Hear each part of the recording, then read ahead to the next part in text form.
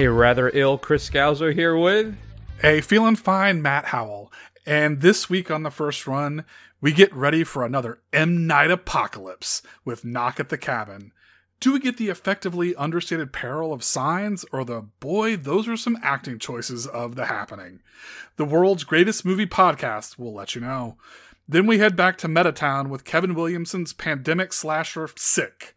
We give you the breakdown of upcoming physical media releases, our straight-to-DVD and streaming picks of the week, and because it's early February, wrap up 2022 with our top 5 films of the year.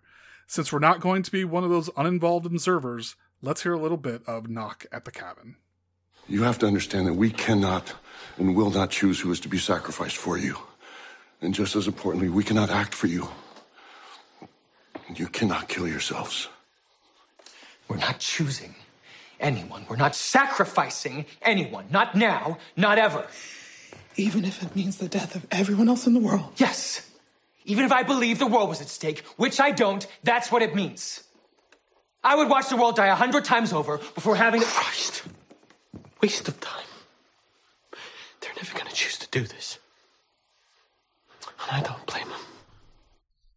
Matt, that sounds pretty heavy. And just so everybody knows, the doctor says I'm actually going to be fine. He said I have some mild cordyceps infection, fungal infection virus thing. Okay, very cool. And he said just to hang out at the house, Yeah. don't leave, and that they'll be sending somebody over to take a look. All right, they're going to take So. yeah.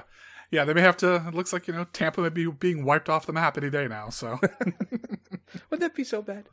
Matt, what is Knock at the Cabin, the latest M. Night Shyamalan thriller, all about? All right. So a couple with their adopted daughter, they decide to go on vacation. They rent a cabin deep in the woods, and they're having a grand old family vacation when 4 strangers show up, tie them up, and then tell them that they have to choose to kill one of the other 3 of them. And every time they say no, a new plague will be released upon the world. So I would say, Matt, is it fair to say there was a Shyamalan-assance a few years back? Well, I'm actually kind of impressed I didn't stumble over that, considering how hopped up on medication I am. But I would say, I think it started for me after a run of poor films. I would say The Visit, which I think is very effective and very well done. Mm-hmm. And then Split, which we had that big surprise at the end. Yep. Glass, a little underwhelming, though I think I know what he was getting at. Mm-hmm. Old, I'll be honest, I didn't care so much for Old. But after, I think, the diminishing returns with The Village, which I think still would have been a great, Twilight Zone episode. Mm-hmm. But Lady in the Water, and then, of course, The Happening, which is, I think, just satire, or just some big elaborate joke that I don't get. Or just some big practical joke on Mark Wahlberg, a la Windy City Heat, to kind of expose him as an actor. Sure. I'm not quite sure.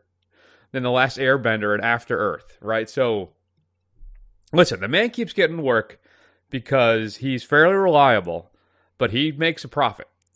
You give him $10 million, he's going to give you 60 to 80, right? And if you can keep doing that, you're going to get some work in the big Hollywood, as they say.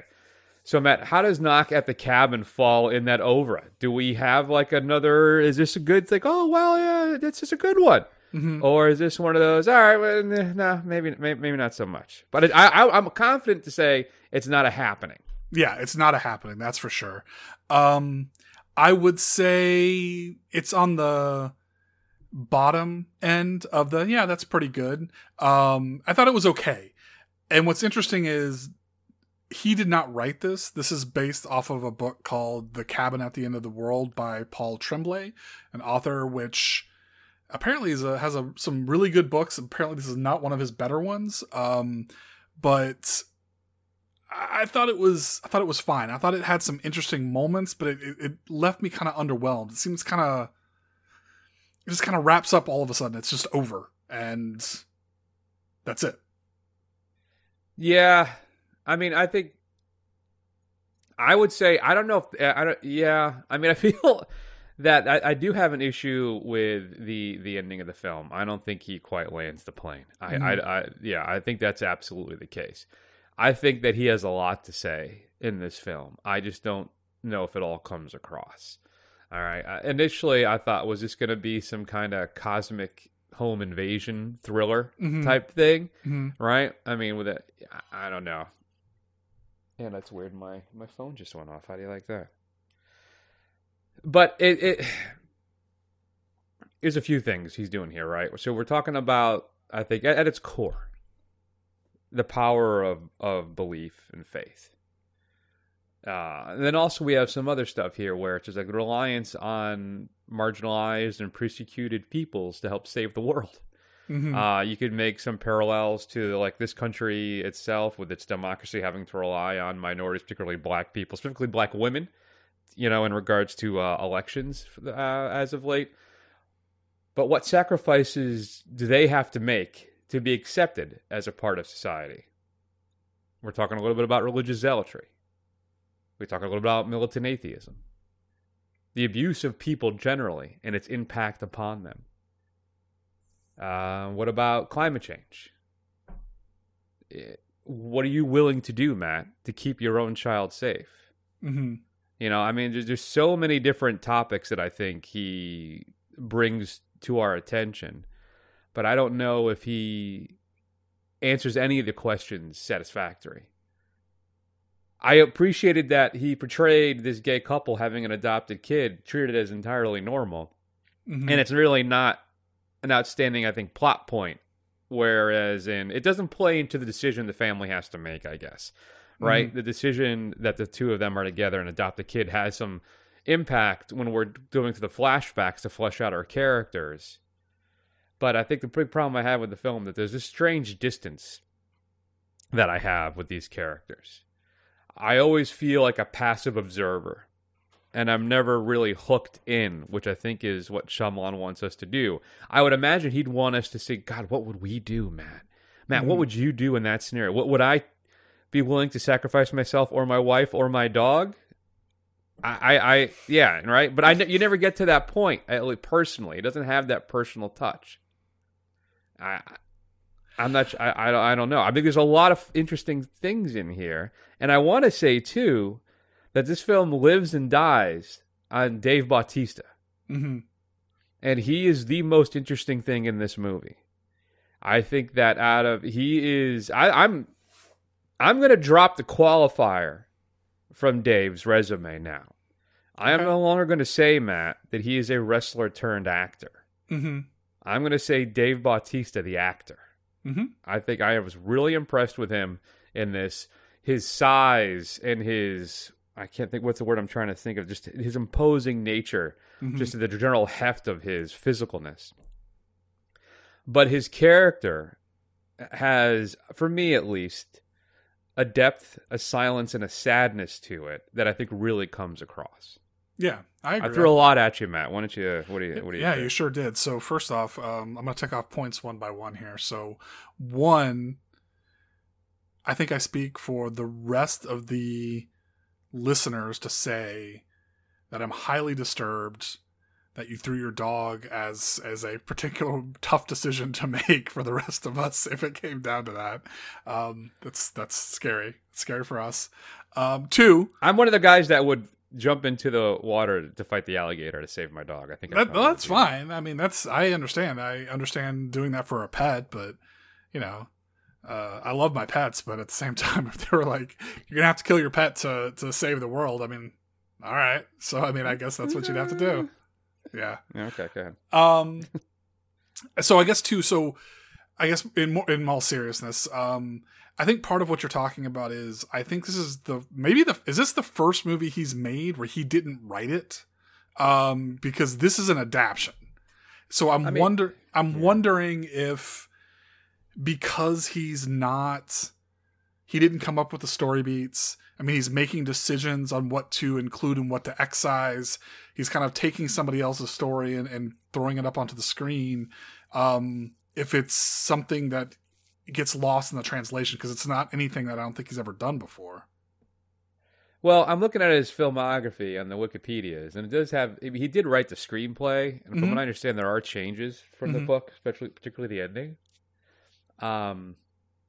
So I don't know. I thought Old was an adaptation, was it not? I have yeah, no based idea. on Sandcastle by Pierre Oscar Levy? And we didn't really like that one either. So That's true.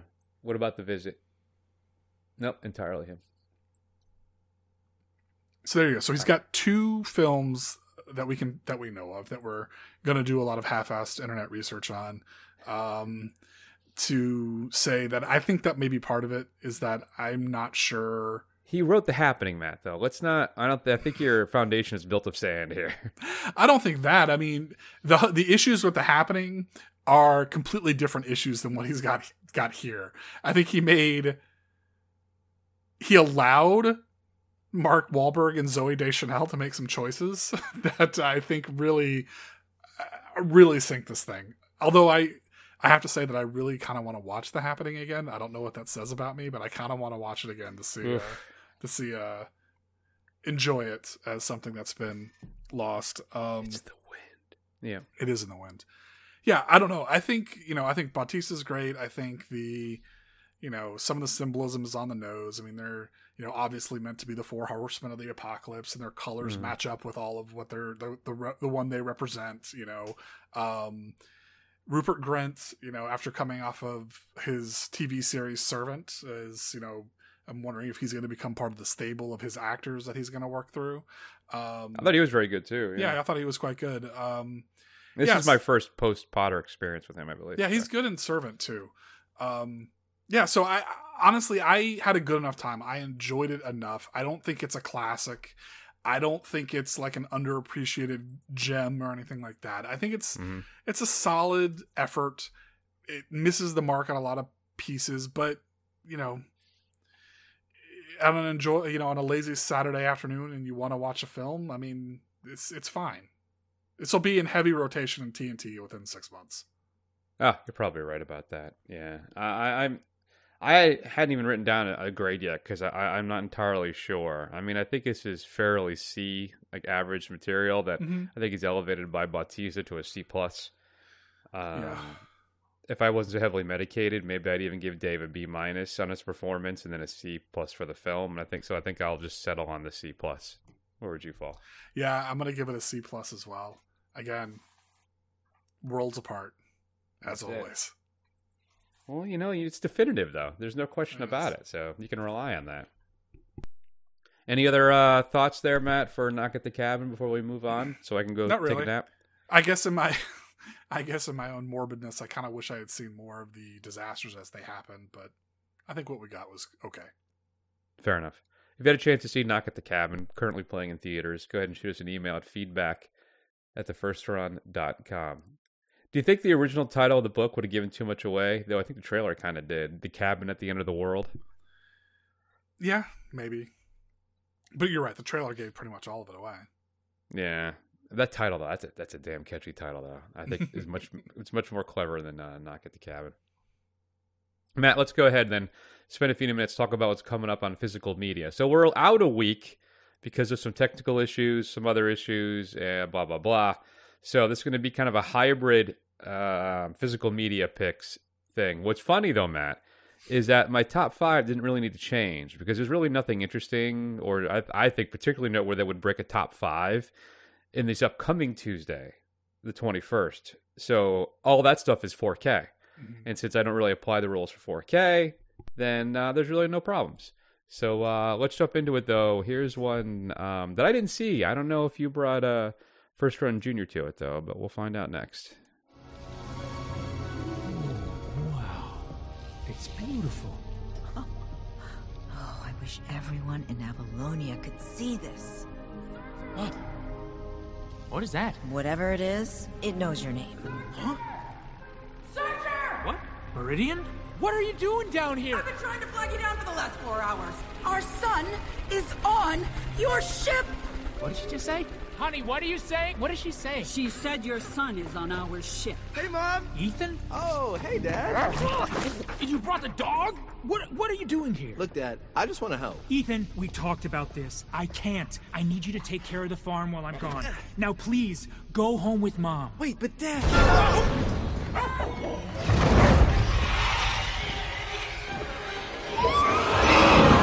Boy, that sounds scary. And I think that's Jake Gyllenhaal. But of course, this past Tuesday, Matt, February 14th, happy Valentine's Day. Disney is releasing Strange World, coming in at... Number 5? I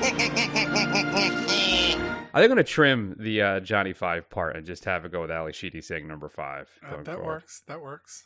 So Strange World is being released. Matt, did you see this one? I did not, no. It's a Disney animated film, non-Pixar. Includes a bunch of making of featurettes as well as 4 deleted scenes and outtakes, Matt. Then, of course, after that... 4! Dark Glasses, Dario Argento's latest film that had a streaming premiere on Shudder last year, is being released on physical media. Diana, a young woman who lost her sight, Matt, finds a guide and a Chinese boy named Chen. Together they track down a dangerous killer through the darkness of Italy. So I'll check that out. I did not get to watch it. I think it's still streaming on Shudder. Okay. But I am an Argento fan, and hopefully it's better than that god-awful Dracula film he did. Sweet God. All right, where are we there? 3! Number 3, Criterion is putting out, I believe in 4K, Romeo and Juliet. This is Zeffirelli's film. It does have a brand new 4K restoration. Includes an excerpt from the 2018 documentary about Zeffirelli, focusing, I think, on Romeo and Juliet, and in interviews with Olivia Hussey and Leonard Whiting from 1967 and 2016. 3! No, we did 3, Chris. Calm down. The 2 youths. To what? What was that word? So Matt supposedly has some new audio clips for us for the countdown. Did you have a 2? Yeah, so I gave you 2 1s, a 2, a 3, and a 5. I couldn't find a 4. Oh, that's good, because I think the 4 we have is rock solid. Yeah. I mean, Rodney Dangerfield and Caddyshack, I don't know if we'd ever really need to change that one. But we'll get that 2 swapped out at least. But it's going to be The Fablemans, Spielberg's film being released on Blu-ray and 4K. 3 making of featurettes included in that one. And then, Matt, finally... There can be only one! You know, I'm sick, and I actually watched my Highlander 4K today. Oh, nice. Wow. You actually watched a 4K that you bought? I did. Wow. I fired up that bad bear, and yeah. It looked pretty good. Pretty good. Heavy grain some point, which is fine. And it's still a fun movie. It's not as good as I remember it being when I was a kid. I'll be perfectly honest with you. I told you. I tried to tell you. But I still enjoyed rewatching it. And it still has one of my favorite line deliveries of all time when McCloud is trying to escape the parking garage and he gets roughed up by the cop. And the cop says, "Don't move, pal. Don't even breathe." You know, I don't know what it is. It's one of my all-time favorite line deliveries. Stuck with me my entire life. But movie is putting out Park Chan-wook's Decision to Leave on physical media. You can stream it on Mubi, I believe, right now as well. Includes an introduction with Park Hae-il and Tong Wei, and then a couple featurettes on the making of the film. I'll be honest with you, I'm going to hold out hope for maybe a Criterion on this at some point. Though maybe I should break down and give the money to Mubi. They're, I think, a young and up-and-coming startup there, so maybe they should deserve some love. Matt, your 4K release is then the original Magnificent Seven. Being released in 4K. Now, This is all next week, February 21st. Okay. Criterion is putting out a 4K of Linklater's Dazed and Confused. Nice. Scream Factory is putting out Slumber Party Massacre Parts 1 and 2 on 4K and a double pack. And if you have not seen these films, Matt, they are actually very, very good for very, very different reasons. The first one is just your typical slasher focused on women, but it's, I think, written and directed by a woman. So it kind of has a different perspective on it. And part 2 is just this weird gonzo whack job. That's the one with the guy with the guitar drill. Mm-hmm. Just really bizarre, but fun. One of my favorite movies as a kid, Dragonheart, is being released in 4K. That's the Dennis Quaid film where Sean Connery voices a dragon. The Remains of the Day with Anthony Hopkins being released, as well as Emma Thompson. 2 Marquis de Sade films, Justine and Philosophy in the Boudoir, are being released by Blue Underground in 4K. And then finally, Matt, the Chris Pine attempt to relaunch the Jack Ryan series, Shadow Recruit, being released in 4K. And I think that's it. I think they're all in 4K now, the original films. Okay. Your straight to DVD pick of the week, I'm going to go with The Cult of Humpty Dumpty. A group of troubled teen girls and their teacher, Matt, must fight for survival after discovering a cult has brought Humpty Dumpty, a killer doll, back to life. And they've set him loose on the camp where they're all staying. Though I imagine out of all the monsters and slashers and stuff you have to take out, I'd imagine Humpty Dumpty would probably be the easiest. Matt, what should we be streaming this week?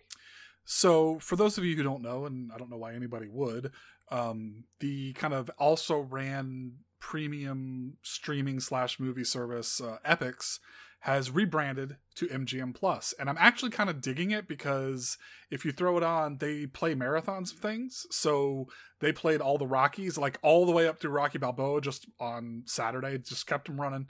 And then Saturday night they had Stephen King films. And I watched, after watching John Carpenter's Christine, which you can listen to an episode about that on Screen Run, there is, I caught up with Brian De Palma's Carrie. That is a film that is really of its time, and it really makes some choices, but I think everybody has to see it to believe it. And it has still some really solid set pieces that somehow still hold up. It's available on Paramount Plus and the aforementioned MGM Plus, or you can get it through your library through Canopy. Oh, really? Yeah. Oh, that's great. Was not aware of that. That's cool. I've been eyeing, I guess they put the first 4 Rocky films on a 4K set, and it includes the Rocky vs. Drago version, Stallone's re-edit of Rocky 4. Okay. I'm keeping an eye on that one to see if it drops, but that's pretty good, man. That's fun. All right, I wanted to ask you real quick. Did you see the Flash trailer? I did, yes. What'd you think of it? I'm actually, it looks pretty good. I'm cautiously optimistic. I don't know how I feel about Supergirl with black hair. Like, it just seems wrong to me that she doesn't have blonde hair, but I guess I'll get over it pretty quickly. Also, I don't see any kind of reverse Flash. It looks like it's Dark Flash, and I'm okay, I guess, but other than that, yeah, I'm looking like it's pretty excited. No Cavill, though? Is Cavill not in this at all? I don't know. I think there's some I think they pulled him after all the stuff went down. Okay.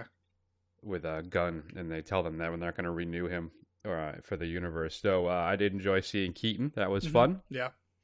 And the teaser trailer that ran during the Super Bowl has a couple shots that are not in the full trailer, which I noticed. I thought was interesting. Okay. I watched the a couple of the international trailers. They all seem to be the same to me as well. Okay. I'm excited. I thought I saw a poster online that clearly had the Reverse Flash in the poster. Okay. Though maybe they're fan edits. I don't know. And if they are fan art, they are fantastic. But I think that both the berries we see may be the Flash and the Dark Flash, and then they go out. They end up fighting the Reverse Flash at some point. I would imagine they have not revealed the big bad yet. Yeah, I think they're making us think it's Zod when it really, in the end, it won't be. Well, I think now the issue is Barry the Reverse Flash in this universe in the end. I don't know if that's the turn they're going to take. I mean, are we doing a Flashpoint, though? Is the death of Barry Allen, is that a foregone conclusion at this point? I don't know. I mean, it would be interesting. From what I understand, they have like 8 or 9 endings for this film. They still haven't settled on one yet. Really? Interesting. And yeah, so I don't know and if Gunn has any, and his partner there have any say in how they want to wrap this up. But it's good to see Affleck. From what I understand, too, he's in a gray and blue Batman suit in this, which I'm kind of excited to see. But I think they could really sew up the Snyderverse in this perfectly. Yeah. And even get Miller off the stage if they do this properly. Yeah. And I'm kind of curious to see how that's all going to shake out. I'm imagining he's just going to do some type of apology tour, get on some medication, and do some therapy. And then maybe all will be right. Because it looks like DC must like this, or Warner Brothers must like this film, because they've parked some other stuff without even giving it a second thought. Yeah, I mean, Gunn has been on Twitter raving about how good this film is, and he can't wait for everybody to watch it. So we'll see. But can I give you 2 quick, what are the odds, just to get your opinion? So what are the odds that Christian Bale Batman shows up? And what are the odds we get Wally West? So I'd say odds that Bale shows up as Batman, I'd say like 30%. I wouldn't be confident in that. Mm-hmm. It's possible, but I would doubt it. I think Gunn or somebody too had nixed that there is no Clooney Batman in this. Okay. Yeah, he did. Yeah. But he didn't say anything about Bale, so that's interesting. And then do we get a Wally West out of this? I know Iris shows up, but I think we're too far away from that. So I'll go 15% on Wally West appearing. Okay, very good. Yeah, I don't know. I think it's probably 25% we get Bale. I feel like he seems like the kind of actor that'd be like, once he's kind of moved on, he's moved on. I don't know if he would have a lot of fun coming back to do that. Although I would love for him to have his ill-fitting cowl that pushed his face all forward and made him look all weird. So I think that'd be fun. Yeah, I don't know. If they get rid of Barry Allen, I think they have to go Wally West. So maybe I'm more confident. Maybe like 40%. No, because you could just do you can condense the universes, the multiverses, and you can just have a different Wally West. I mean, a different Barry Allen. Yeah. I wouldn't tie that to that at all. So I wonder if Bale does come back. Which Batman? I hope it's his Batman Begins voice and not his Dark Knight, like what Returns or whatever it is. What is it? Rises. Dark Knight Rises. When the lisp is really kicking in. Yeah. For some reason, I don't quite know why. Good times. All right, Matt. Let's keep rolling then, and let's spend a few minutes talking about the latest Kevin Williamson joint. Sick. Where's your mask? Put it on. We're about to get in the car. I'm sorry. I didn't think I had to wear it outside. Droplets can float 8 feet in the air. Put your fucking mask on. Miri, I already ran through all my symptoms. I have no cough. I'm breathing fine. No fever. And I can still taste that garlic from last night's linguine. This isn't a joke, Parker. Okay. Better? This isn't a vacation. It's a quarantine. A quarantine in style. Dude, I need to know that you're serious. I'm going home after this. My dad won't make it if he's infected. I am. Okay, pinky promise. But just relax. We can still have a little bit of fun. Right? Right? Maybe. You're lucky. So, Matt, they did some research when the pandemic first hit, and they said, well, how did media, how did culture react to the pandemic, the last big one we had? And they noticed that basically after it happened, nobody really talked about it. Everybody just wanted to move on. And I feel that's kind of the vibe I think we're even getting into as a society now and today. Even from myself, even though I'm still a little more sensitive about all of it, and judging from, as you can hear me, I may just start masking up everywhere I go again, because I enjoyed the last few years during the pandemic not getting sick at all from anything, because I was masking and distancing all the time from people. But it made me wonder, since we had that kind of cultural reaction last time, now we have a slasher film set in the heart, actually even the beginning of the pandemic, in April of 2020, when everything was starting to shut down.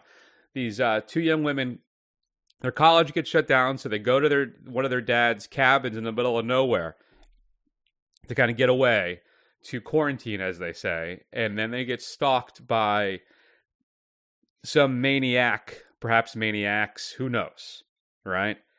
But the whole conceit of the film revolving around the fact that they're in the middle, at the beginning, I should say, of the pandemic. And Matt, how do you feel about that? Does the whole film's conceit wear out its welcome for you, or is Williamson able to balance it along with his traditional slasher tropes that he helped elevate those so many years ago?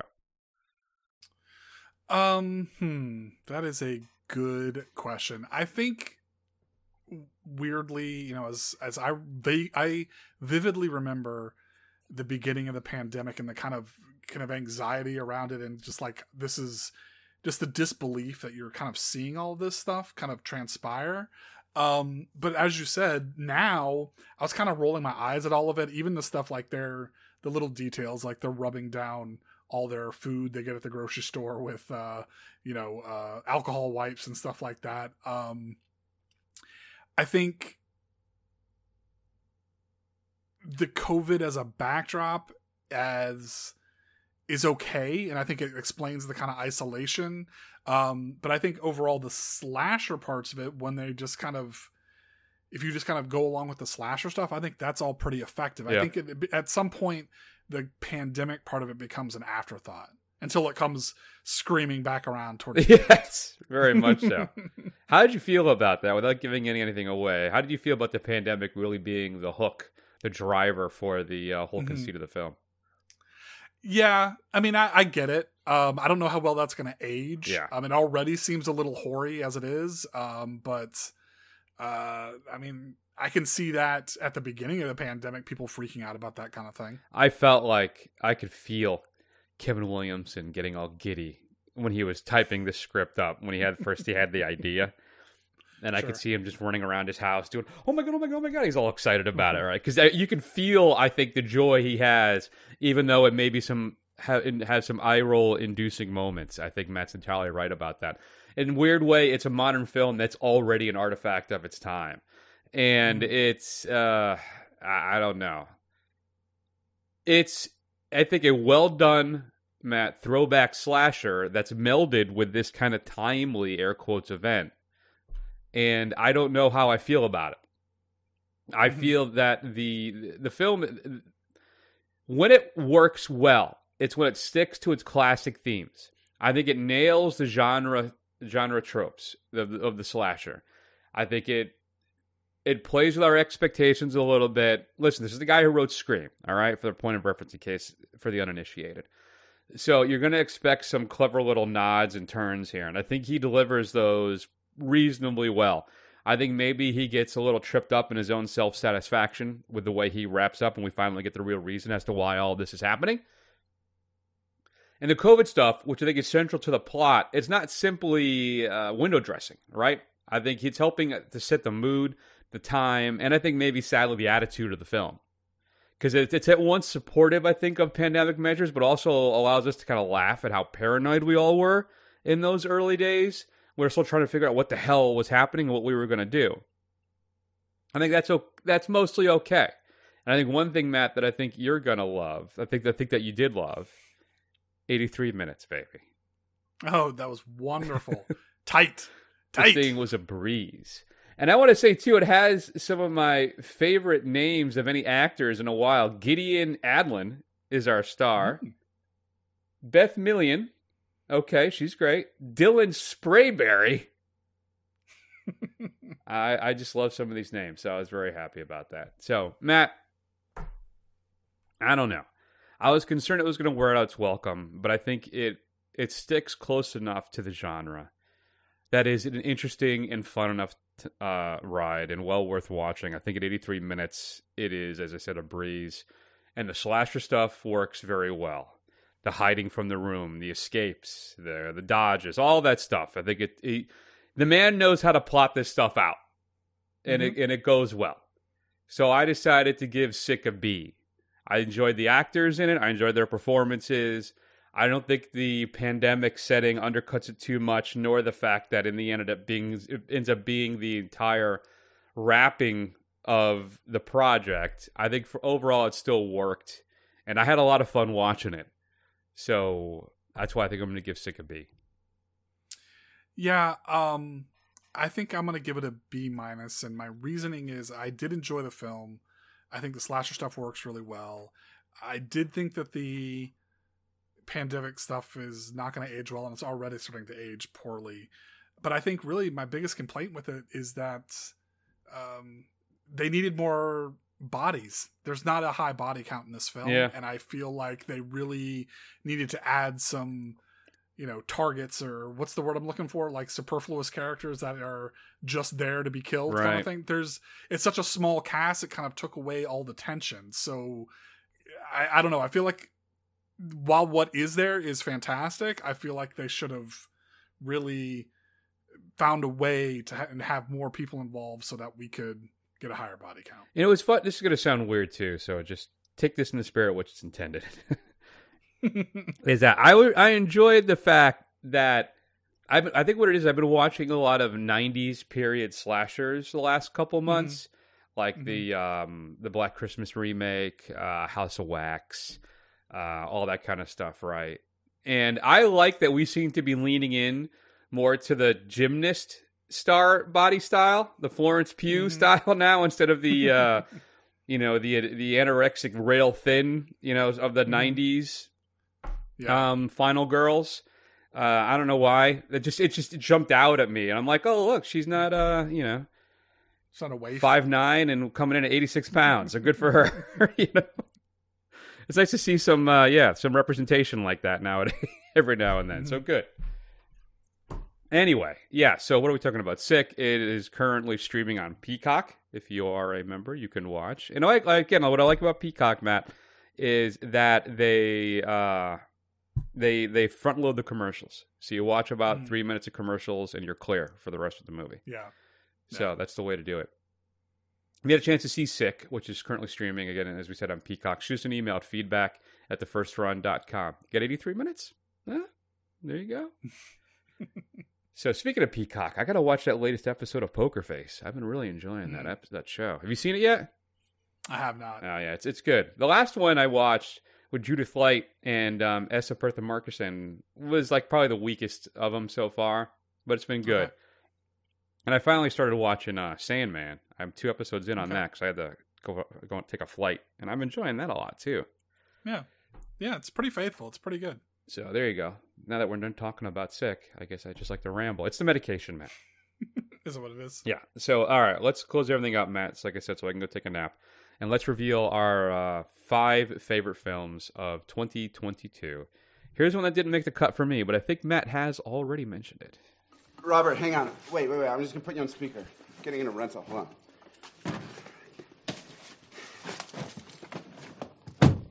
You hear me? I hear you. I was just saying, if I could just have, like, a conversation with her, I'd probably nip this whole thing in the bud. Absolutely not. Under no circumstances are you to contact her. If I just call her and just listen to me. There's zero chance at this point that you calling her is going to bring about anything but more problems for you. Do you hear me? Any communication goes through us from now on. Wait, I'm sorry. What do you mean you're getting into the rental? What rental? I'm in Detroit. I rented a car. You're in Detroit, Michigan? Yeah. What? AJ, you aren't supposed to leave the state. Why not? I'm not under arrest. I'm allowed to travel. This is not advisable. You really need to be here in case there are developments. Developments? Developments? That, of course, is Justin Long, who really just brings Barbarian alive, Matt. So that wasn't your top, your 10 through 6, right? Was it like 8 or something like that? Yeah, it was number 9. Number 9. It was a lot of fun. Yeah. So there you go. Didn't quite make the cut for me, Matt, unfortunately. So what I'm going to do is I'm going to let you go first, because we always say that gives me the ultimate number 1, but you get to say number 1 first. So I kind of think that's where, that's more the hot spot. So you go ahead. Start us off. What was your 5th favorite film of 2022? And I will say that order really matters when there's a risk that we're both going to have the same number 1, but since I think that's impossible here, I think we're safe. So my number 5 then is a film that Chris was underwhelmed by, but I really liked it, was The Whale, Darren Aronofsky's adaptation of a stage play starring Brendan Fraser about a shut-in who is faced with the fact that he is days away from death because he refuses to go to the hospital, so he makes one last ditch effort to try and get to know the daughter that he left behind. And I think the performances are great. I think it's very touching and heartbreaking at moments and uplifting as well. And I think it is a solid, fantastic effort. All right, I'm floored because Matt is not a fan of stage adaptations in any capacity. I know. I'm not. No. I mean, it's up there with musicals with this guy. So I'm impressed. All right. Yeah, no, not a great film, but a great performance for sure. Absolutely. My number 5 then, Matt, is the not quite documentary by Brett Morgen, Moonage Daydream. You had to know it was going to be in my top 5. The kind of a tour through the mind and art of David Bowie, my all-time favorite musician. Some people may say I'm obsessed. But, I think the way Morgan puts this thing together, interweaving his music with certain videos, home videos or actually musical videos, concert footage, whatever the case may be, through David's life with his own quotes, with his own speeches, with everything. How it covers from the very beginning to his passing, though he does leave a bunch of stuff out, but that's not the point he's trying to make. And it is a visual, just... I don't know what the word. I don't want to use the word feast because I feel like that's just too rudimentary. but it's a visual experience coupled with the man's music that I will always love. So Moon Age Daydream, Matt, is my number 5. Well, I will echo your surprise because Chris is not a big fan of documentaries in general and doesn't like to do them for the show. But we have this one here because he's a big fan of the subject matter. I will also echo something. Not a great film, but it looks pretty good. My number 4 then is a film that I don't even think will get an honorable mention from Chris. Is the latest from Robert Eggers, The Northman. It's a story about one of the Skarsgård's kids. I think it's Alexander Skarsgård. He the hot one. That's usually how I describe it. Sure. There you go. The hot one, the hot Skarsgård. He is basically an orphaned Northman who grows up on a mission of revenge to take out his uncle who killed his father and kidnapped his mother. It's got a very cool Viking mystical vibe. It's got its flaws, but I think overall the kind of the mood and the visuals and the mythology, I think that all is enough to sell it for you. Yeah, it is in my honorable mentions, but right at the end, I think visually it's very striking. I think that some of the performances in it are very good. I think the final climactic scene in the volcano is it's really cool to see. It's a great image. But overall, I was shocked by how kind of cold that film left me. I really thought I was going to be all in on that thing, and it was like, okay. My number 4 then, I should say, again, clarifying, my number 4 favorite film of 2022 is going to be Robert Pattinson as the Batman.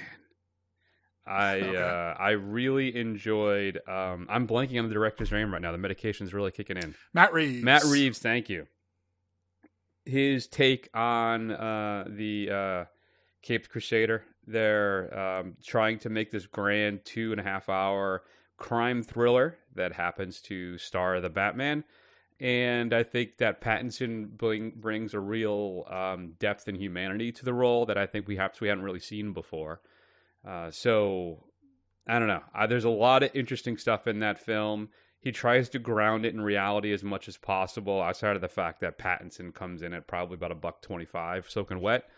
But still, for the most part, I think the way he shoots that thing with his use of light and dark, and just Pattinson's his presence as the Batman, added with the visuals, and I think the sound design of how they make him. I still like whenever his footsteps are always heavier than everybody else's, right? And it probably is my favorite introduction of the Batman in any film that he's been in so far. So Reeves is the Batman's my 4. Yeah, it's my number 3. I really enjoyed that film. I think Reeves really captures that idea of the Batman as this terror entity of the underworld. I think the opening where all the bad guys, once they see the bat signal, start looking into the shadows and are like terrified to go into dark alleys or into dark doorways is fantastic. The way to set it up, as Chris said, and I think it's a really strong entry.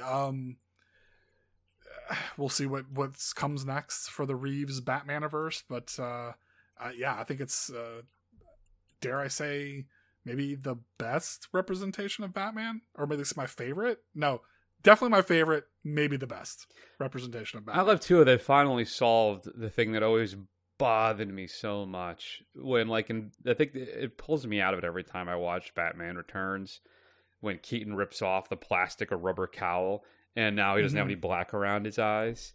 You make it like Robert Smith Cure black makeup, right? So it's all like sad and goth, right? And then it works. Yeah, and it runs. Yeah, it looks good. So ridiculous. It took that long to figure that out. So my number 3 then is, man, Matt, if you told me earlier last year that this film was going to have this kind of run at the awards seasons, I would have been shocked, because it's weird. It's a little different. It's a wonderful little sci-fi comedy about family, and it's Everything Everywhere All at Once by the Daniels. Bringing Michelle Yeoh into the spotlight, an actor who has deserved it for a long time, but finally able to show some real range to a wider audience. And it is wonderful. Her, and then Stephanie Zhu and Ki Woo Kwan, who's just fantastic, all nominated for Academy Awards. And it is a mind-bending trip that is a hell of a lot of fun to take. And it tugs at the heart. So Everything Everywhere All at Once is my number 3. Yeah, it's my number 2. It is, as Chris said, a lot of fun. It's the second most fun I had at the theater this year. It's a blast, and it actually holds up and gets better on repeat viewings. I think it's just a solid outing, and I think I'll be curious to see what the Daniels have in store for us. Absolutely. So then my number 2 is clearly Matt's number 1 because he hasn't mentioned yet. So I'll just name the title and we'll move on, and I'll share when you talk about it. So my number 2 is Top Gun Maverick. Matt, what's your number 1? All right. My number 1 is Top Gun Maverick, and I don't think that necessarily from an artistic or like capital F film or capital C cinema standpoint, it's, the best film that possibly could be out there. But it is by far and away the most fun that I had in the theater. I went with some friends, which I haven't done to go see a film in God knows how long, because usually it's just me watching a movie basically by myself. The Dolby really filled it out, and it was so much fun. And for all of my complaining about going to the theater, it's, I think, maybe the only movie this year that made me happy that I went to go see it in the theater. The plane scenes are absolutely incredible. The rest of it that surrounds it is good enough that it doesn't bring it all down. But it is a hell of a lot of fun. So that's what my number 1 is, because those top 3, those are ones that I've seen multiple times, and I can't say that really about any of the other ones that we have on this list. Yeah, I'm surprised how well Maverick works. I mean, the first film is such a product of its time.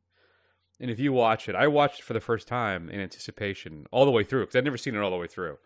Sure. I'm watching the sequel last year. And I'm like, oh, this isn't actually very good. But it is like quintessential 80s, though.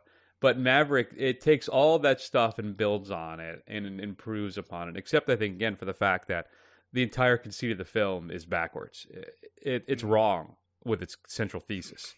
But still, in the end, Tom Cruise is at the height of his powers in this film, and it is one of the more fun experiences you'll have in the cinema. If it's still playing in a theater near you and you have not seen it, go see it. I'm telling you, you need that experience. It is loud, it is brash, it is colorful, and it is a blast. So that's why it's my number 2. And since I don't like to feel good, Matt, a lot of times I'd rather just wallow in sadness. My favorite film, the one, I don't know if enjoyed is the right word, but the one that impacted me, I think, the most is Martin McDonagh's The Banshees of Inisherin. Is my favorite film of 2022. Reuniting Colin Farrell and Brendan Gleeson from In Bruges, which a brilliant little film. And I rewatched this because it's on HBO Max a little while ago, and a couple things I didn't catch before. So, in the beginning, when Farrell is walking from his house to go to the bar to meet Brendan, there's a rainbow behind him, and he's all happy, all this stuff, right? And it's just how he's just a man, basically, who loves his life.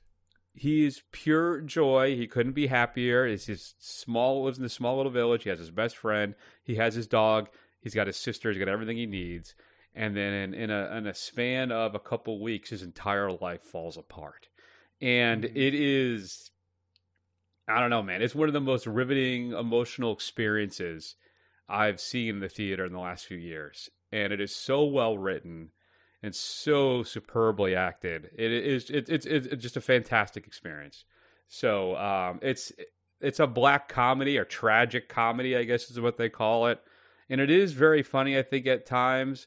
But there's a darkness that hangs over this film that I think digs deep inside of you. And I know it's weird, Matt, but I love things like that. So that's why I made Inisherin my number 1. I guess I can't argue with you. I guess it was on my list, but obviously much lower. I think it was number 8. It's a tough sit. I don't know if I'll ever come back to it, you know? Yeah. No, I think you're right. Any honorable mentions for you? The only thing that I would mention that we didn't mention was Nope. I had a good enough time with it. I thought it was pretty good.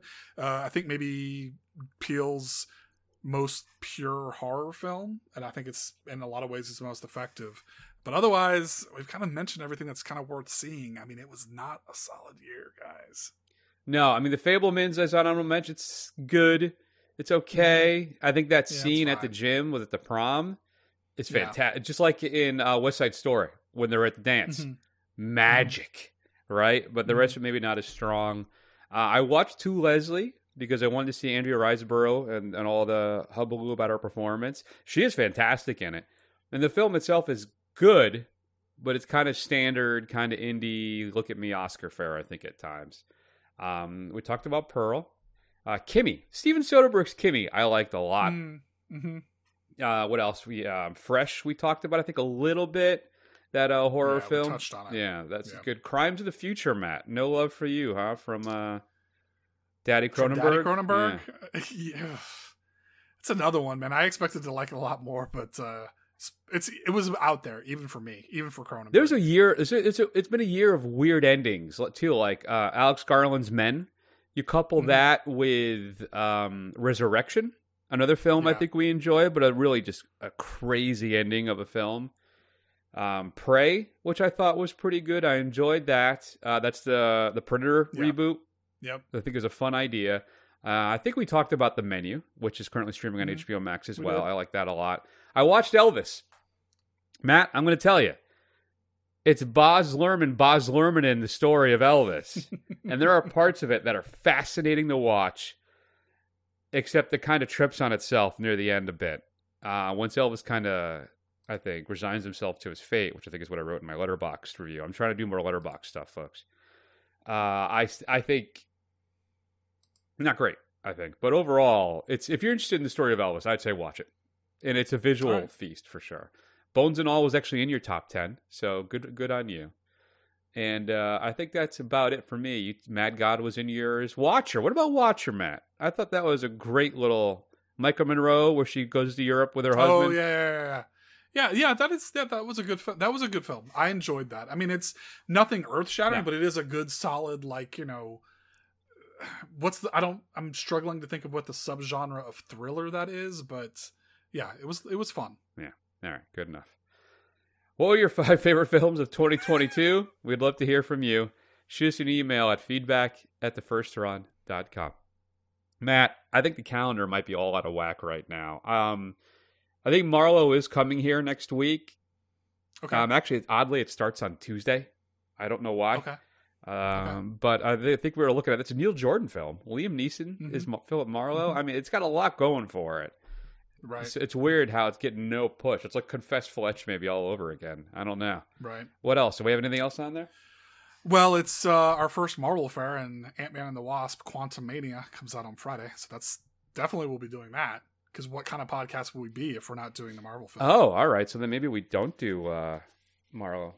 Maybe we wait for I don't know. We'll have to see. We'll figure it out. Either way, you know the episode's going to be fun to listen to, right? So there you go. As always. Fantastic. In the meantime, you can check us out at thefirstrun.com.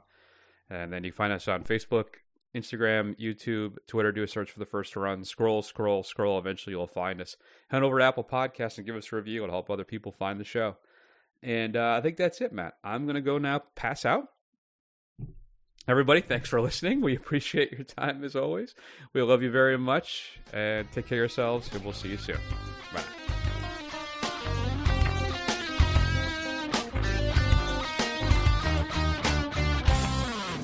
Aware of a deeper existence, maybe a temporary reassurance that indeed there is no beginning, no end.